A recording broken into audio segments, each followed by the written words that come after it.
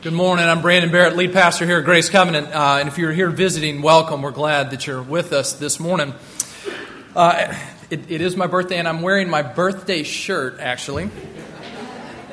A year ago, our staff team gave me this shirt for my birthday, and today I was finally man enough to take it out of the box and put it on. My little daughter came and saw me, and she said, she just started laughing in joy when pink's her favorite color, and my almost 3-year-old son came up and said, "Daddy, you're a girl." And I said, "No, son, actually men wear, pink shirts." And he said, "Well, if you put a skirt on, you'd be a girl." I left it at that.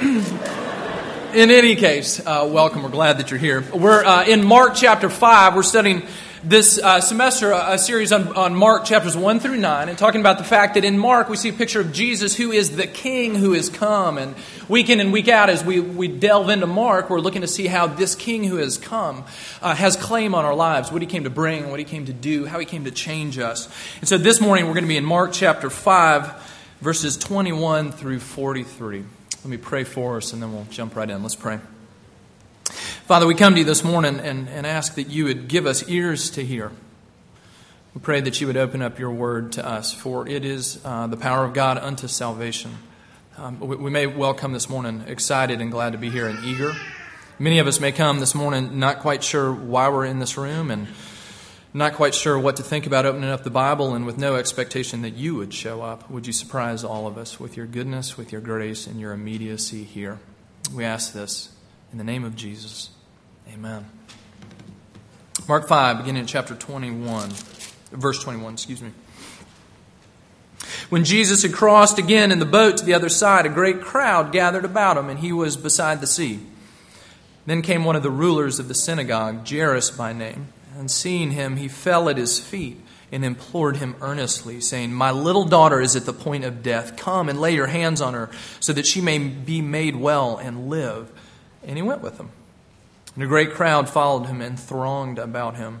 And there was a woman who had had a discharge of blood for 12 years, and who had suffered much under many physicians, and had spent all that she had, and was no better, but rather grew worse. She had heard the reports about Jesus, and came up behind him in the crowd and touched his garment. For she said, "If I touch even his garments, I will be made well." And immediately the flow of blood dried up, and she felt in her body that she was healed of her disease. And Jesus, perceiving in himself that power had gone out from him, immediately turned about in the crowd and said, "Who touched my garments?" And his disciples said to him, "You see the crowd pressing around you, and yet you say, 'Who touched me?'" And he looked around to see who had done it. But the woman, knowing what had happened to her, came in fear and trembling. She fell down before him and told him the whole truth. And he said to her, "Daughter, your faith has made you well. Go in peace and be healed of your disease." And while he was still speaking, there came from the ruler's house some who said, "Your daughter is dead. Why trouble the teacher any further?" But overhearing what they said, Jesus said to the ruler of the synagogue, "Do not fear, only believe." And he allowed no one to follow him except Peter and James and John, the brother of James. They came to the house of the ruler of the synagogue, and Jesus saw a commotion, people weeping and wailing loudly. And when he had entered, he said to them, "Why are you making a commotion and weeping? The child is not dead, but sleeping." And they laughed at him. But he put them all outside and took the child's father and mother and those who were with him and went in where the child was. Taking her by the hand, he said to her, "Talitha cumi," which means, "Little girl, I say to you, arise." And immediately the girl got up and began walking, for she was 12 years of age. And they were immediately overcome with amazement.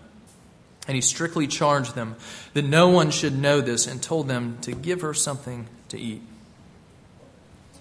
This is the word of the Lord, and it's given to us for our good and for his glory. And so to it we turn.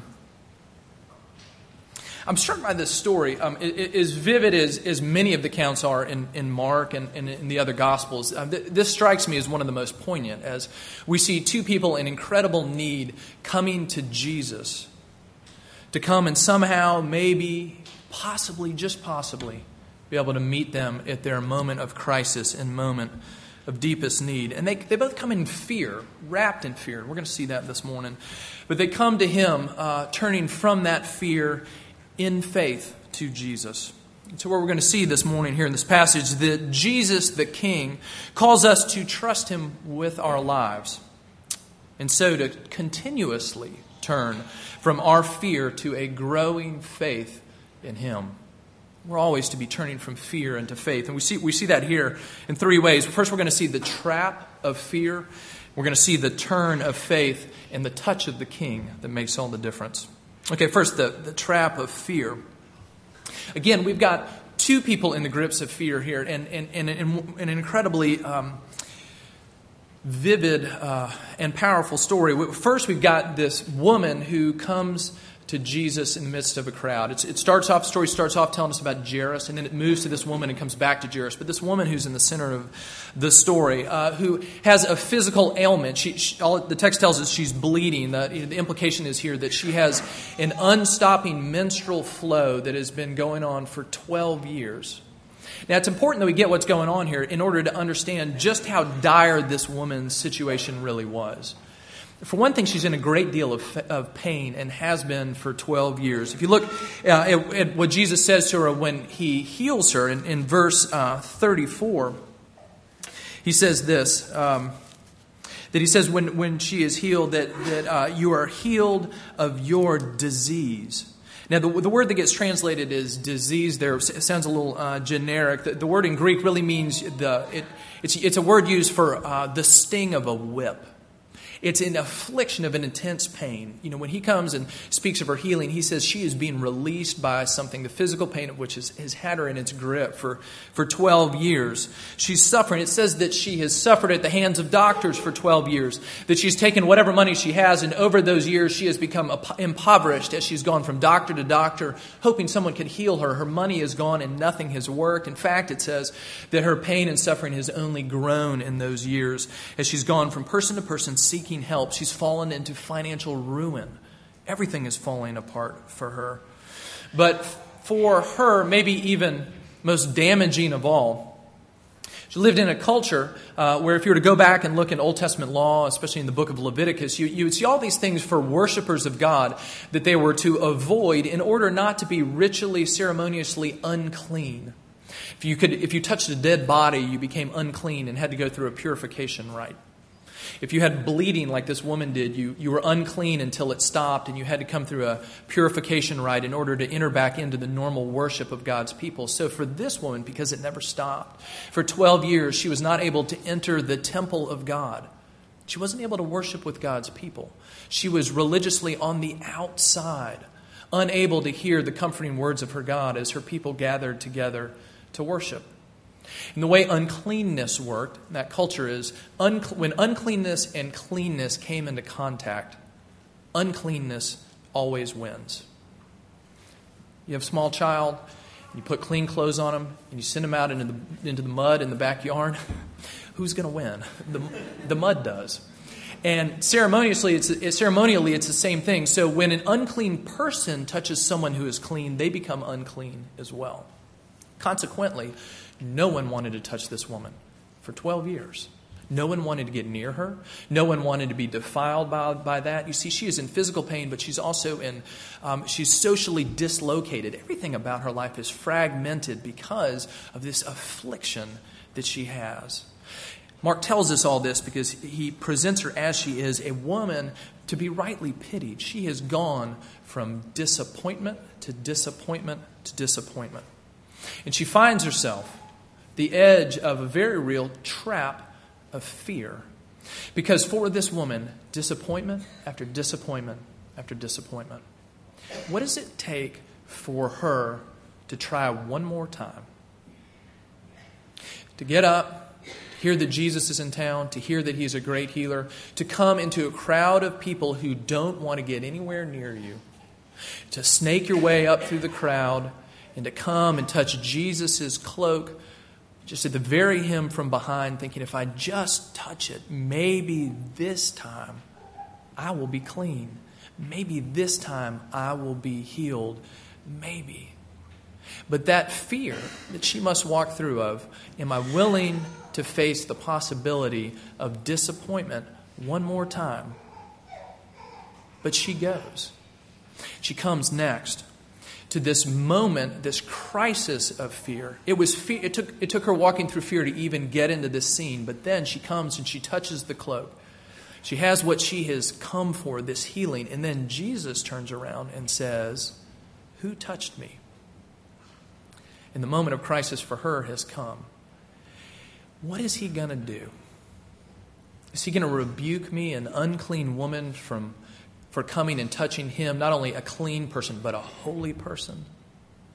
Is he going to display for this whole crowd my entire life history and tell them exactly what my problem is? Am I going to be utterly exposed and ashamed? Why did I come? Is she going to listen to her fear, or is she going to respond in faith? Second person in the story is this man Jairus. On the one hand, we've got this woman who is a social outcast. She's in poverty. She's at the very bottom of the social rung. And on the other end, we have Jairus, this very well-respected man in his city. He was one of the rulers of the synagogue. He was the religiously polished person. He's the person that his community would come to if they had a question about the Bible, about what it means to follow God and how to be in relationship with Him. He was a respected member of community, an influential person. And he too comes to Jesus, and he too must face this fear that could potentially keep him away. Think about this. We have this man in all his respectability, and yet here is this itinerant healer and preacher named Jesus who has come. Is he going to go to him too? What if Jesus is just a fraud, and he, the synagogue ruler, comes and embarrasses himself, throwing himself down at the feet of Jesus, asking for something that he can't provide? What if that causes the people around him in his town to lose respect for him, that he would lose the power and influence that he has? See, some of his hesitation may well come, for all we know, from a sense of pride for him. But the flip side of pride is often fear. Not just pride of who I am and look at me, but what would happen to me if I lost that? What if that was taken away? And for this man, he comes risking that, pushing through his fear. But he too, like the woman, comes not only in fear, but he comes to a point of crisis in his fear. Because just as Jesus heals this woman, turns back to go with him, there's a messenger from this man's house that shows up and says, "She's dead. You don't need to bother the teacher anymore." What's he going to do now? Jesus turns to him and says, "Don't be afraid, just believe." And now the stakes are that much higher for him. Do I still hope? Do I still listen to the voice of Jesus? Or do I just look and say, "Thanks, but no thanks. I came to ask you to heal my daughter, and it is beyond your reach now," and turn and walk the lonely road home again? What's he going to do? Is he going to respond in his fear, or is he going to respond out of faith? This man, we read the same story in Luke chapter 8 where we're told that this man's daughter was his only daughter. And maybe you know a moment where you've had that kind of desperation. If you have children, you know that nothing like your own children open up the door to fear in your life when things go wrong. I had a taste of that this week. Our son, John Mack, I woke him up from a nap, and he had a fever. Let's just say I didn't know you could have a fever that high and still be conscious. So we rushed him to the doctor, and my wife was away on an errand. She met me there, and we got to the doctor, and they were able to bring his fever down. It turns out he had strep throat and this unusually high fever, and he's okay. But I tell you that just to say I had that moment of it, but it was softened somewhat, because here I'm thinking, modern medicine is great. Like it's a fever, but the doctor's 10 minutes away. Like, we're going to get there. There's this is going to turn out okay in the end, and it might not have. Sometimes it doesn't. But that sense we have this sort of medical safety net that we usually feel pretty good about. But this guy, none of that. His daughter is ailing. It says she is on the verge of death, and he knows that there is no hope for her unless something miraculous happens. He comes with all his fears right there in his hands. What's going to happen with these? And for either Jairus or this woman, they were on the verge of this trap of fear. Are we going to listen to our fears, or are we going to continue to turn to Jesus? Because the trap of our fears is that they will keep us from Jesus. The woman, when he turns and says, "Who touched me?" she could have just slid away through the back of the crowd, never coming face to face with him. When Jesus turns to the man and says, "Don't fear, keep believing," he could have said, "No, I'm done," and walked away.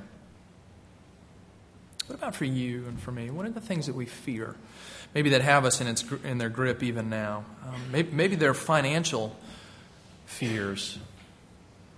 Things don't look good and we don't know how they might possibly even get better. Maybe they're job fears. Maybe we've lost a job and not so sure that God could ever provide. Maybe we desperately want a job and we're about to graduate, and can God provide that? Maybe we're on the edge and we know we could be let go any day.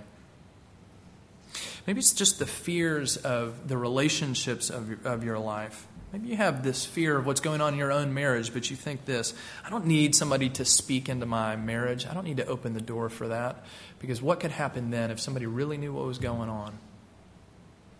Or the fear of, I can't admit my struggles. People knew this, they would run away. Afraid somehow that our past or even our present struggles are just somehow too dark and too deep for Jesus. So we're tempted to turn away.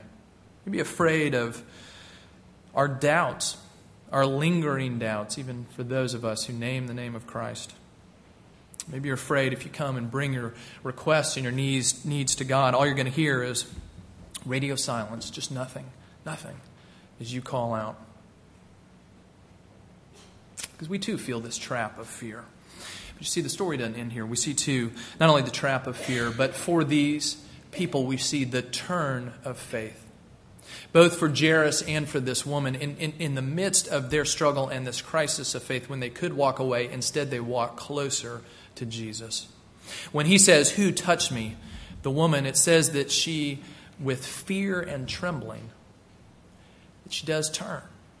And she comes and she tells Jesus the whole truth. And this man, Jairus, when Jesus says, "Don't be afraid, just believe," he says, "Okay." And he walks with Jesus back to his house. How do we do that? How do we do that when we find ourselves on that edge of fear? We know we're supposed to have faith. We know we're supposed to listen to Jesus. We know we're supposed to trust him. What does that look like? Well, let me just lay out 4 things that I think we see working here in this passage. And by working, I mean at work here in this passage, as these people resist their fear and instead turn to Jesus. First, it involves us recognizing our need. If we're going to be a people who turn from our fear into Jesus, we must first recognize our need. Both Jairus and this woman were in a point of utter desperation. They knew that they had no resources that could possibly cover their struggle. This woman, she's out of money. She's been suffering for 12 years. No doctor can help. She has nothing that might be able to bring her healing and reintegration with the people around her until she hears about this Jesus. And she meets him when he turns and says, "Who touched me?" She recognizes her need and that she has nowhere else to go. And so she leaves her fear behind and she turns. And Jairus too. He comes asking for healing for his daughter, and all hope seems to be lost. He came desperate, and now he is beyond desperate. And he knows that there is nothing in his power that he can possibly do. And out of his poverty of ability, an ability to control his situation, an ability to make his own life work and his daughter's, he turns to Jesus. And here's the thing. If you don't or won't recognize your need for Jesus, then you might come to him as an inspiring example or a great leader, a great and clever teacher. But you'll never come to him as Savior, as Son of God, as King. You will never know him like that. You will never connect with the real Jesus. But it begins with recognizing your need. And I've had conversations with folks I know that from the outside of Christian faith looking in, and they'll say things like this: it seems like in many ways, Christianity is just kind of this crutch for weak people. You've heard that line. And that as I observe people come to faith in Jesus, for many of them, it seems like it comes at this point where there's this incredible life crisis, and they're at the end of their rope, so they turn to Jesus. And, yeah, that's the way it actually happens a lot. Because there's something about having to get to that point in life where we realize we are at the end of our own rope, that we will finally turn and hear the voice of Jesus. And many people, and maybe many of you, first came to faith at that kind of juncture in life where you knew that Jesus was the only hope that you had. But one of the things that you find over the years of walking with Jesus is you never really leave that place. Now, the crises might not seem as acute and as big as they did early on in your walk in faith.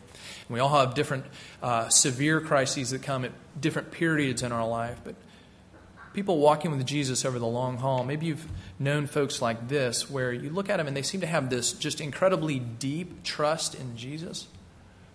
But at the same time, they have this incredibly deep sense of how much they need God every day for everything. Maybe you've started out in their life for that moment of huge crisis when they were at the end of the rope, and they come to realize over the years they need Jesus for every breath. That there's no point in the day in which they can stand on their own and say, I have got this all together, and I can stand in my own holiness, I can stand in my own ability, I can make my life work. None of it. That over time we see this point of crisis is one that we're always living in. Are we going to live by faith, trusting in Jesus, or continue to try to camp out in our own meager resources that just don't live up to the job? See, this first part of turning to faith is recognizing our need. The second thing we see here is that we must listen to his voice. And we see that very literally here. Jesus speaks to this woman. He says, turn around, come. Who was it that touched me? Come here. And for Jairus, he hears Jesus speaking to him. Don't be afraid. Only believe. And for us here in Scripture, we too hear the voice of God speaking to us. Will we listen? Will we believe? There is no way to move from fear to faith unless we listen to the voice of God as he speaks to us. Third thing, be that we learn from those around us. That we're not in this together. Do you see what brought this woman to Jesus in the first place? She heard reports about Jesus, that he was this incredible healer, and that convinces her to come. And then Jairus knows Jesus' reputation, so he comes to Jesus as his last-ditch effort. And then when Jairus is in the middle of this moment of crisis, when his daughter has died, and Jesus speaks to him, and he says, just believe. Where is he going to get a picture of that belief? Mark is doing something, he's using a literary technique that the commentaries actually call this, as sort of pedestrian as it sounds. It's the Markan sandwich. And in the Markan sandwich, it happens periodically in the book of Mark, where you'll have a story that's interwoven together, that it'll begin with one thing, it'll shift to something else, and it'll come back. Okay, so we got bread on both sides of the story of Jairus, and the jam in the middle is the woman who is being healed. And that literary technique focuses us. Mark wants it to focus us on the moment of change for this woman. You see, she turns when she hears Jesus' voice, and what does she find out in response? What does she hear from Jesus next when she says, I'm the one, and she tells the truth? She hears Jesus say this to her: your faith has healed you. Go in peace. Faith at work right there, turning away from fear and into trust in Jesus. And so when we get to Jairus, and Jesus says, just trust me, it's like he's saying that. Like he's saying this, like she did. Do you see what she just did? You do the same thing. Trust me. You can trust me. We, like Jairus and this woman, must learn from those around us. As we hear the stories of God's goodness in other people's lives, as we hear others speak to us and remind us of the truth of Scripture, that we need to hang on because God is hanging on to us, that he will show up, that he will bring whatever we need. We learn from those around us. And then finally, recognize your need, listen to his voice, learn from those around you, and then finally, trust his timing. As you walk through the story, if you're really thinking or reflect a little bit, you see how seemingly backwards Jesus' priorities are here. I mean, both these are incredibly serious situations, but on the one hand, you've got this woman who has a chronic disease. She's been suffering for 12 years, and it is horrible, and it is meant for us to feel that way, but we have to say this, right? You can suffer for one more hour because we've got this other girl who is on the verge of death. You see, you've got a chronic problem in immediate life-threatening danger. And if Jesus were like any doctor, he would say, okay, hold on a minute, I'm going to be right back, and let me go take care of this first, because she's about to die. And Jairus knows that. He comes and he grabs Jesus, and Jesus says, I'll come with you. And then before they take 10 steps, what happens? The crowd's pressing around, and Jesus stops. And he says, who touched me? You can imagine Jairus. Who cares who touched you? My daughter is at home dying. And Jesus takes his time with this woman. And by any other accounting, Jesus' sense of timing is all wrong. And it proves itself to be. He stops with this woman, and he does take advantage of this moment to provide what maybe no other moment would have for her. A public recognition of her healing, that everyone would know that she is now clean, that she might come back into the community of her people, that she might come into a personal encounter with Jesus right then and there. So he stops for it, and he turns, and it's suddenly too late, because the daughter has, in fact, died. You see, his worst fears, Jairus' worst fears, are realized. Jesus, if you don't come right in the nick of time, all will be lost. And he doesn't.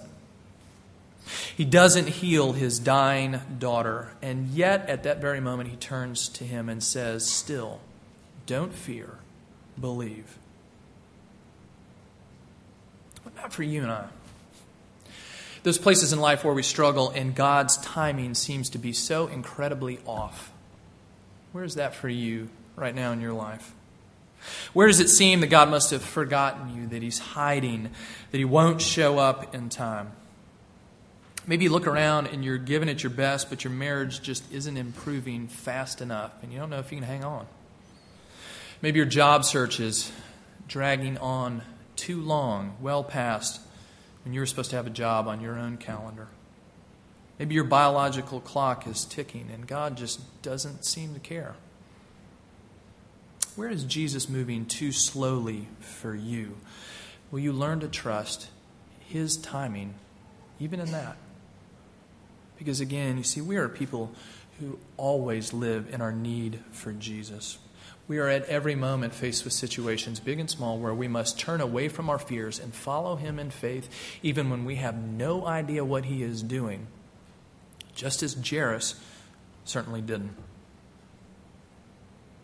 Jairus isn't left there, and this woman's not left needing to be healed. The third thing we see here is the thing that makes all the difference, the touch of the king. The touch of the king. Elizabeth and I watched a movie this week called The Invention of Lying. Some of you might have seen this. Let me tell you a little bit about the story. The setup of this movie is that this is kind of an alternate universe that looks just like ours, except that humankind has never developed the ability to lie. Nobody can say anything that is not true. And most of them seem just unable to not only not say a lie, but keep themselves from saying the truth, even at the most socially unacceptable moments. It's so much so that there's no fiction. There are no made-up movies in their world, because that's too close to a lie. Instead, movies are these scenes. You go sit down in the theater and you watch a guy sitting in a chair, very respectable, reading a transcript of a historical event. And that was sort of their entertainment. It means that there was no real advertising the way we think about it. They're standing out on the...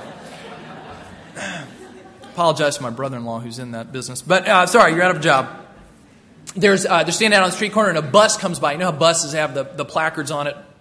So a bus comes by and there's a sign on it and it says, Pepsi, for when they don't have Coke.